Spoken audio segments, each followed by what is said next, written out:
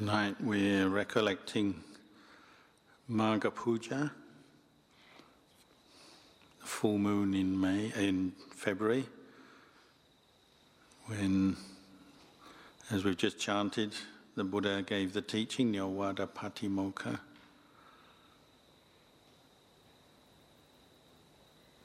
A very useful teaching.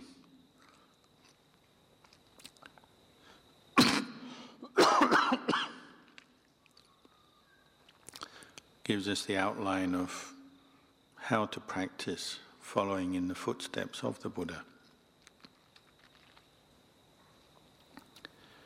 It's an occasion, he gave that teaching because they say 1250 arahants, or fully enlightened arahants, came together without prior appointment.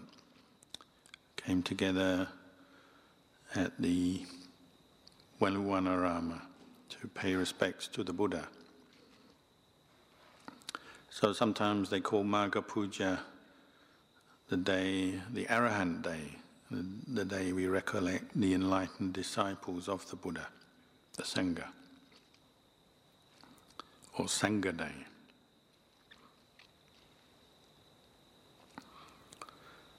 It's an important point because it's the enlightened Sangha that have proven that the Buddha's words were indeed correct, true.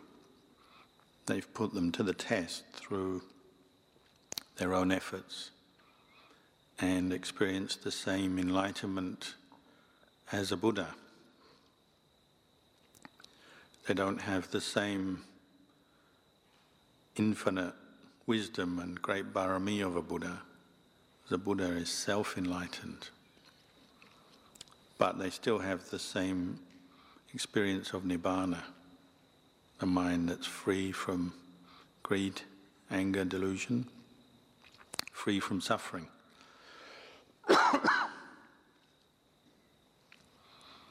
So not only the Buddha, but the enlightened Sangha experience full liberation from all forms of stress, suffering.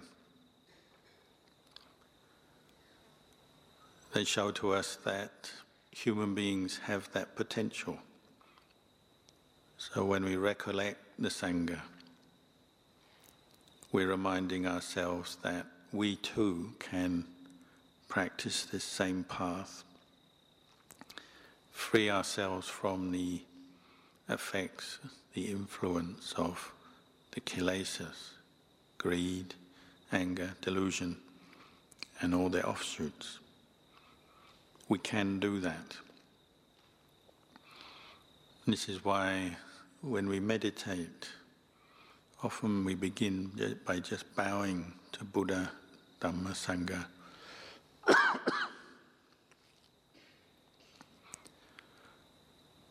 We're bowing to the enlightened mind, but also to our own potential for enlightenment.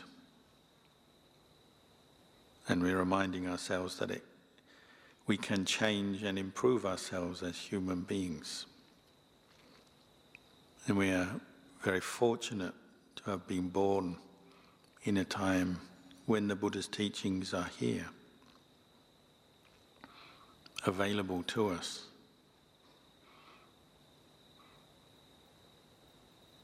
Not everybody takes up that opportunity. As Luang Por Chah used to say, some people are like the old frog living on the lotus, in the lotus pond, sitting on the lotus leaf next to the lotus flower. Never really knows the lotus. It just sits there. Some people are like that. They come in contact with the Buddha's teachings, but they never practice.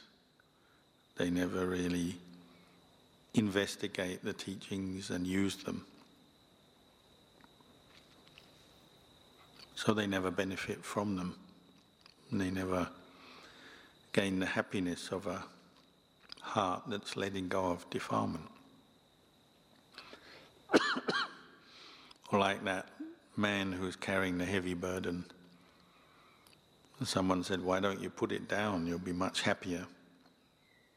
The man's so used to the heavy burden, he thinks if he puts it down, he'll somehow lose something. So he's not ready to do that. Prefers the suffering of carrying on his heavy burden than to risk putting it down and what might happen next. So he never experiences the happy mind. So the Buddhist teachings are teachings that are to be put to the test through practice. Patibata, patibat. The Buddha said there's two ways to worship the Buddha. There's Amisa Puja. We make offerings to the Buddha, to the Sangha. Traditionally, candles, incense, flowers. Then there's Patipati Puja, showing our respect and worship for the Buddha through the practice. And the Buddha pointed out that he felt that was more useful even than Amisa Puja, because it's what will actually free ourselves from suffering.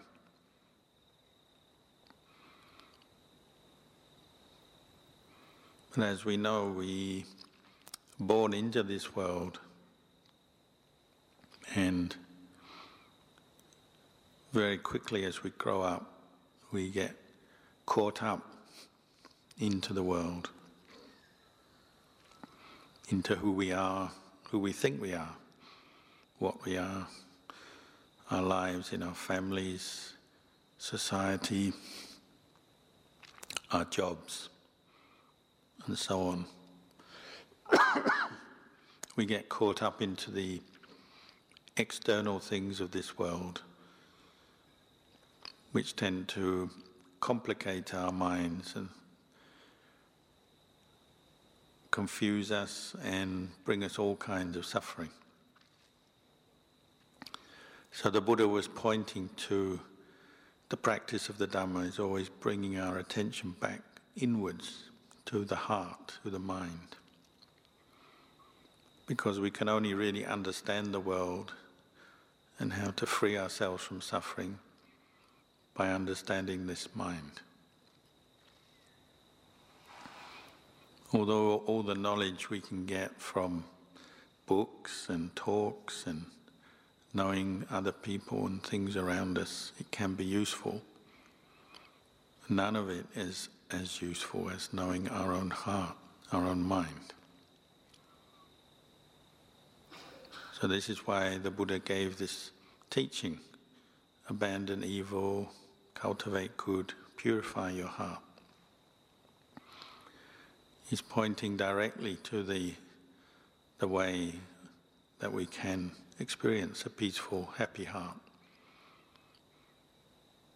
We have to turn our attention inwards and learn to look after this heart and this mind, and not let it get so caught up with the world, so messed up, confused, and affected by the different experiences of the world.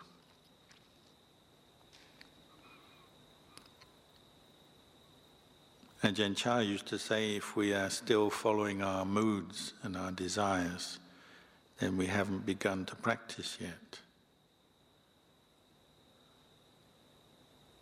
If we're not to follow our moods and desires, how are we going to do that?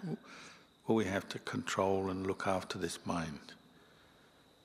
We have to develop some inner awareness, mindfulness, and insight, wisdom. Really start looking at this mind, see where the cause of suffering arises, and see what we can do to abandon it, let it go.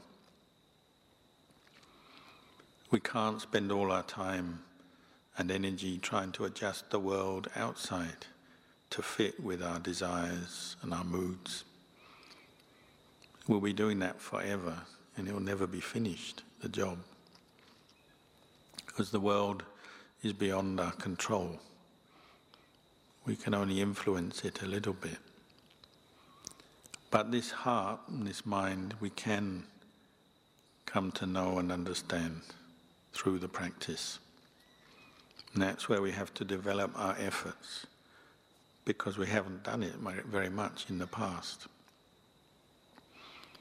Most people, when they come here to meditate, often their first reaction is, "Oh, it's so difficult. My mind, it won't settle down. It's like a monkey or a slippery fish or something, jumping all over the place. I can't control it. So many thoughts, so many distractions." So then they get very disappointed. And you often hear people say, "Oh, I've got no merit, no barami. I can't do this practice." So we have to be aware of that habit and not give in to that, because that in effect is another kilesa, it's another mood.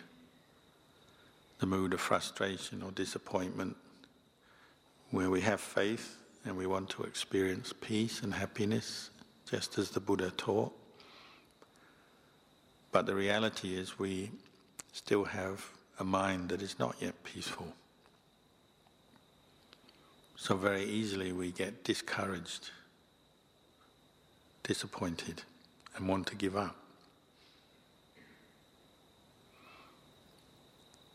If we're following in the Buddha's footsteps, instead of giving up, we should start looking more closely and seeing what's going on, what's happening. Why is my mind not peaceful? Why is my mind so easily distracted? You might say this is taking responsibility for our own mind and our own experience. Instead of just giving up, we have to say, this is the problem. The mind is not peaceful. It's thinking a lot. It's caught into all kinds of worries, stress, distraction, or sometimes just falling asleep. This is something I have to take responsibility for and start learning from and finding a way to get through it, get beyond it. So instead of feeling disappointed for ourselves and getting caught into a negative mood, we have to turn it around and say, this is what the challenge is. This is where I must learn. Just as a parent will take up the challenge of looking after their child, when you have a young child, you don't blame the child for not knowing how to behave, not knowing anything. You understand the child is new to the world, so it has to learn, and you help it learn. In a way, our mind is also new. It's new to the practice because we haven't done it much before. We haven't practiced much meditation, haven't practiced much mindfulness. So we have to have that same attitude, like a parent taking responsibility to train the mind, practice with it, look after it. The alternative is it's like an orphan, just an orphan child with no parent, just wandering around with no love, no care, not really knowing what it's doing, where it's going, feeling sorry for itself. Now, though, we have to use these good teachings that the Buddha gave us and actually take responsible for training this mind. So the attitude Luang Por Chah or the Buddha encouraged is one of patience, endurance, Kanti Paramang Tapo Titika. It's that attitude of being willing to put effort into the practice of training the mind, the heart, without any thought of how long will it take, when will I get my results, my rewards, but just being willing to be patient with the mind and its moods and all the different distractions. However long it takes, doesn't matter. It's developing that attitude that it's worth doing, the training of the heart, the practice, and all aspects of the practice, they're worth doing, from dana, sila, bhavana, samatha bhavana, vipassana bhavana. These are all parts of the practice to be cultivated. And the very dukkha, the stress, the suffering we encounter during the practice is usually our best teacher. Ajahn Chah said, don't be afraid of dukkha, because that's where you learn. In the way of the world that we've brought with us when we come to practice is the way of always following our desires, our attachments. We're used to that, always trying to get what we want and get away or get rid of what we don't want, what we don't like.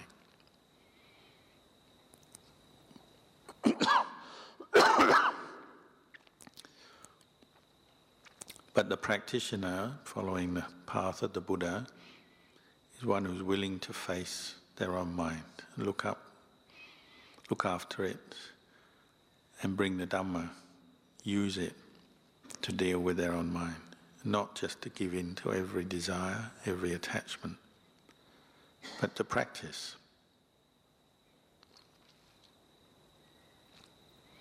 And you see, if you understand this point, you start to understand how to work with your own mind. Because you need this ability to be patient with your mind and go against some of its desires and attachments at every stage in the practice. Whether it's the practice of dana, giving and sharing, and we don't always want to share our time, our resources, our property, our knowledge. There'll be times when we don't want to do that, but it might be the appropriate thing to do. We have an opportunity, but part of the mind resists it, doesn't want to do it. So we have to learn how to rise above the kilesa, the greed, the attachment, put in its place, as it were. And say, well, there's another part of the mind that's higher, better. The mind that's willing to give or share, help. The same with sila. And when things are going well, maybe it's quite easy to keep the precepts, follow the rules of training, keep the precepts. But then when we're tested, when people challenge us or test us, then maybe we don't want to keep the precepts. We prefer to follow our mood and say something or do something that breaks the precepts because of temptation. It could be a challenging situation or a challenging person. But then we have to bring to bear that same quality of being willing to train the mind, to be patient where we're tempted to be impatient, to give in to our greed where we're tempted to do that. We bring up the resistance and on the resilience, the patience to not give in to our greed. When we're tempted to give in to our anger, we have to bring up the strength of mind, not give in to our anger. And this is how we practice keeping the precepts. Recognizing that all these desires and attachments that lead us to break the precepts are impermanent. If you don't follow them, they don't last. If you have a desire to follow greed, follow anger, to do something or say something in greed and anger, if you keep patiently watching and bringing up awareness, you'll see you don't have to follow that impulse. It's just an impulse that arises and ceases in the mind. If you're firm enough and clear enough, you can let it go that way by using the precepts. All the different stressful situations that lead us into actions based on greed or jealousy or anger, worries and fears. If we start to trust in the Buddha and his way of training, and we really commit to keeping the precepts, then we'll gain some confidence in ourselves, because we'll see we can let go of those negative desires that might normally lead us to break the precepts. This is where you start to gain faith in the practice. You can see giving up evil, abandoning evil, does lead to happiness arising. Gaining a victory over your own mind is more satisfying than following your desires and attachments that maybe lead to more bad karma, more trouble. And this is how our practice progresses. These small little victories over the mind, when we're tempted to be greedy, angry, jealous, and act on those impulses, but we don't. We say no. We restrain ourselves. We stop ourselves. To do that, we need some mindfulness, some awareness, and some effort. It's what we call the practice of right effort in Buddhism.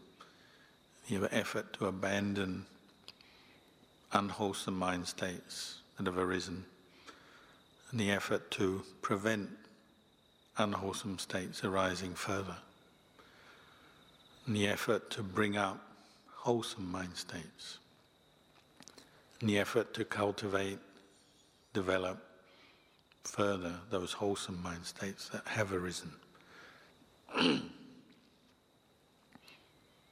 Every day we have the opportunity to develop this right effort, whether it's with the practice of dana, or keeping the precepts,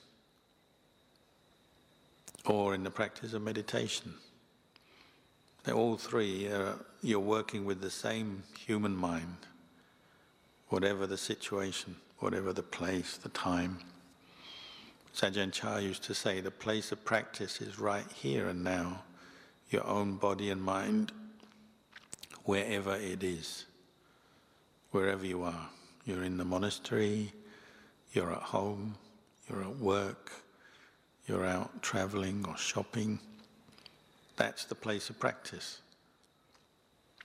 The opportunity to bring up the effort to abandon unwholesome, evil states of mind and to cultivate wholesome, good states of mind is always there, wherever we are. So practice isn't limited to any place, any time. It's more limited by our attitude, whether we have the attitude of being willing to train, practice, following the Buddha, or turning away from that, giving up, feeling disappointed, feeling we can't do it, or don't want to do it. If we keep practicing in this way, keep training, then our mindfulness and understanding and wisdom starts to become more refined. And leading on from the practice of dana and sila, we become clearer and clearer what is a wholesome, good state of mind that should be preserved and cultivated, and what is a negative, unwholesome state of mind that causes a suffering should be abandoned. We become clearer in that. Even though in the beginning part of our frustration is we can't do it yet, We can't yet abandon the evil, unwholesome states. But the first victory is actually recognizing them for what they are. It's half of the victory is to just know, oh, this is something to be abandoned. Or the wholesome states are to be cultivated. Just to know that much is already what we call right view, samma ditthi.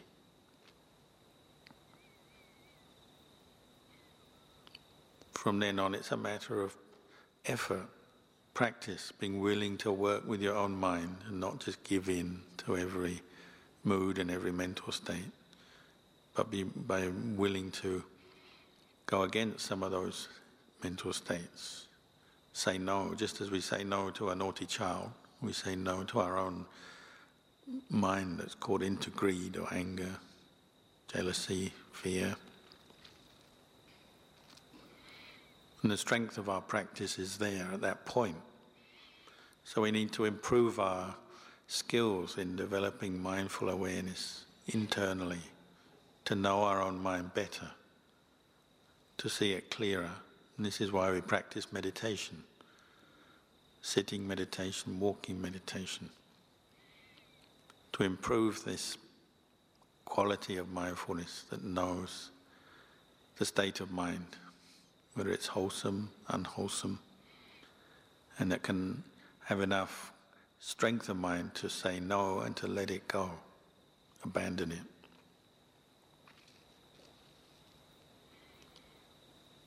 You'll see as you practice meditation, it may be even tonight, there'll be periods when your mindfulness is strong, more continuous, and you might feel like nothing can overcome the mind.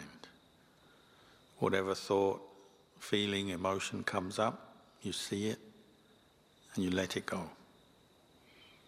Could be based on greed or sensual desire, seeing, hearing things, tasting things, touching, memories. Could be based on anger and aversion, laziness, worry, doubt. Whatever the unwholesome mental state, there may be periods where you're very strong in the mind, can see them arise, can let them go, they don't bother you. But then other periods, mindfulness slips again, and we're willing to take up every little thought that comes, seems important, seems more interesting than practicing mindfulness, and off we go, daydreaming, getting caught into our moods again.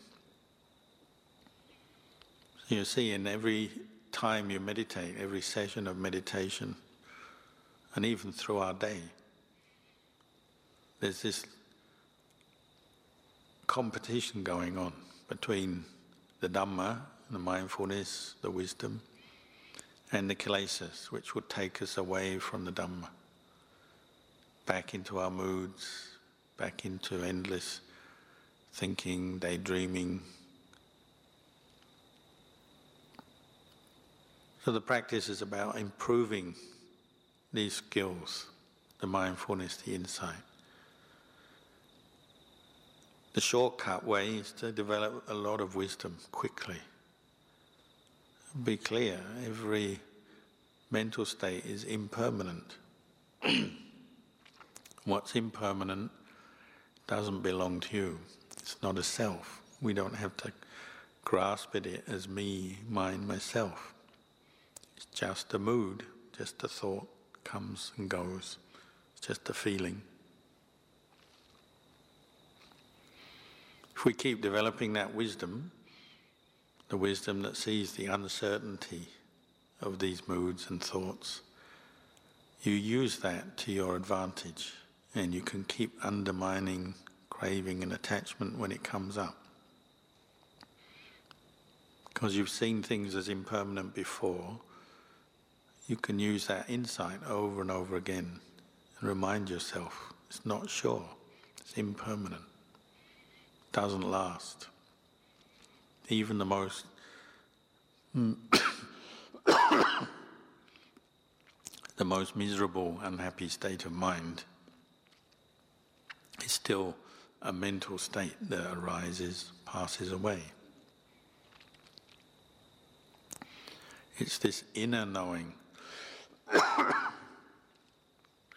not based on books anymore or other people's words, but just on your own mindfulness and insight.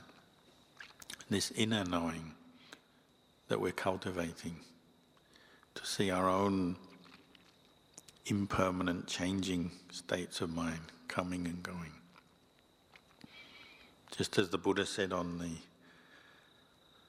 full moon night, like tonight, you watch the clouds. They come across the moon, cover it over for a while, then the moon emerges bright again. All our different mental states and moods are like that. They can be very dark. The attachment can seem very strong. The mind can be very caught up. But if we trust in the way of practice and keep developing the mindfulness and the insight, we'll see. Gradually the brightness of the mind returns. If we're patient enough, put enough effort in, the brightness of the mind returns and we're happy again. It's based on this inner knowing or inner awareness, the mindfulness, the insight, the wisdom. The more we practice, the more we gain confidence in that, the more we will trust that. It's like the inner Buddha within us, our inner refuge. As Ajahn Chah used to say, nowadays we're very good at building homes. Anyone can work a bit, get a mortgage, design a house, build it themselves or pay someone to build it. But those kind of houses are all external and they're not very reliable. They only last a certain period of time. Then you have to rebuild. But we have to learn how to build our inner home. This peace and understanding that comes through the practice. This is our real refuge. Brings us real coolness, peacefulness of mind. If we establish that more and more, then these kilesas, they can't affect us so much. All the negative emotions rooted in greed, anger, delusion, jealousy, fear, you start to see them as more external, more like flies or mosquitoes buzzing around. They can't actually come in and hurt the heart if you maintain mindfulness and insight. They're just like annoying visitors, but they can't actually do any damage. As Lumpur Buddhadasa used to say, the mindfulness, the insight of the Arahant is so cool and continuous. It's like he's always living in a mosquito net. And the kilesas are like the mosquitoes buzzing around the outside. They can't penetrate through the mosquito net. So the Arahant just remains inside, peaceful, happy. Can even taunt the kilesas, say, come in here and get me, but they can't because of the mosquito net. You'll see when your mindfulness is strong, even in difficult, unpleasant situations, the mind doesn't give in to greed, anger or delusion because the mind knows that's the cause of suffering. These are things to be abandoned, not held on to. There's enough clarity, enough insight to do that. But sometimes we give in, and then we have to learn the hard way, the hard lesson. So we do suffer. We get caught back into our greed again, our anger again. It's only after the event later on that we realize what happened. If we're honest and we're keen to practice following the Buddha, then it's like we have to pick ourselves up and admit, oh, I got caught into my greed again, my anger, my worry, my jealousy. Pick it up, pick up the mind, bring up the mindfulness, bring up the insight, start again. But even learning after an experience of suffering, it's still better than nothing. It's still learning. Still insight can arise afterwards. And it helps you to prepare yourself for the next time. You're ready. Falling into a situation where you're tempted to follow your greed or your anger, but because you've been hurt before, you don't want to get hurt again, so you're ready. You're ready to abandon those thoughts and mental states rather than follow them.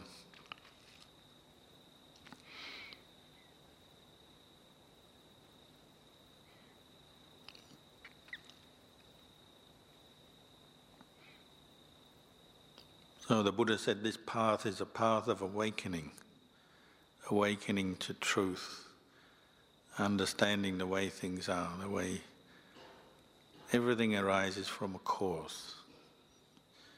If you're suffering, there's a cause for it. We have to develop enough awareness, understanding to get to know that cause and remove it so we don't have to keep suffering. If our mind is peaceful and happy, there's a cause for that. That's the cause to keep cultivating.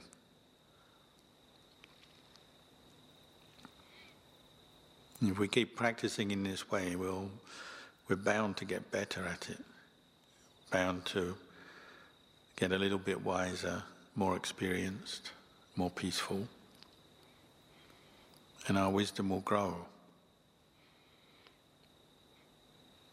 Like the Buddha said, even the good we do in the practice, eventually we have to let go of that. Not in the beginning. In the beginning we have to develop the good qualities, the skills, the dana, the sila, the meditation, the insight. We have to develop the good, but ultimately we even have to let go of that, because it's still not self, not to be grasped at as self. That maybe is one of the defilements of the Buddhist practitioner who's been doing it for a long time. Ajahn Chah used to say we can still go crazy over the good we've done. We've learnt to keep precepts, do dana, stop creating a lot of external suffering for ourselves and others. But internally we can still have the self-view, the conceit. I am a good person, I have precepts, I can meditate, I know what the Buddha taught. Even the good we do can become a cause of suffering. So that last bit of the Awada Patimokkha is Satchita Pariyotapanang, purification of the mind. It's bringing up the insight that even the good we do is still anicca, dukkha, anatta, still not self. The bad we do, the good we do, ultimately we're training the mind to go beyond both of them. Rise above the world, good and bad. Completely transcend the world. And that's the mind of the Arahant, the Nibbana.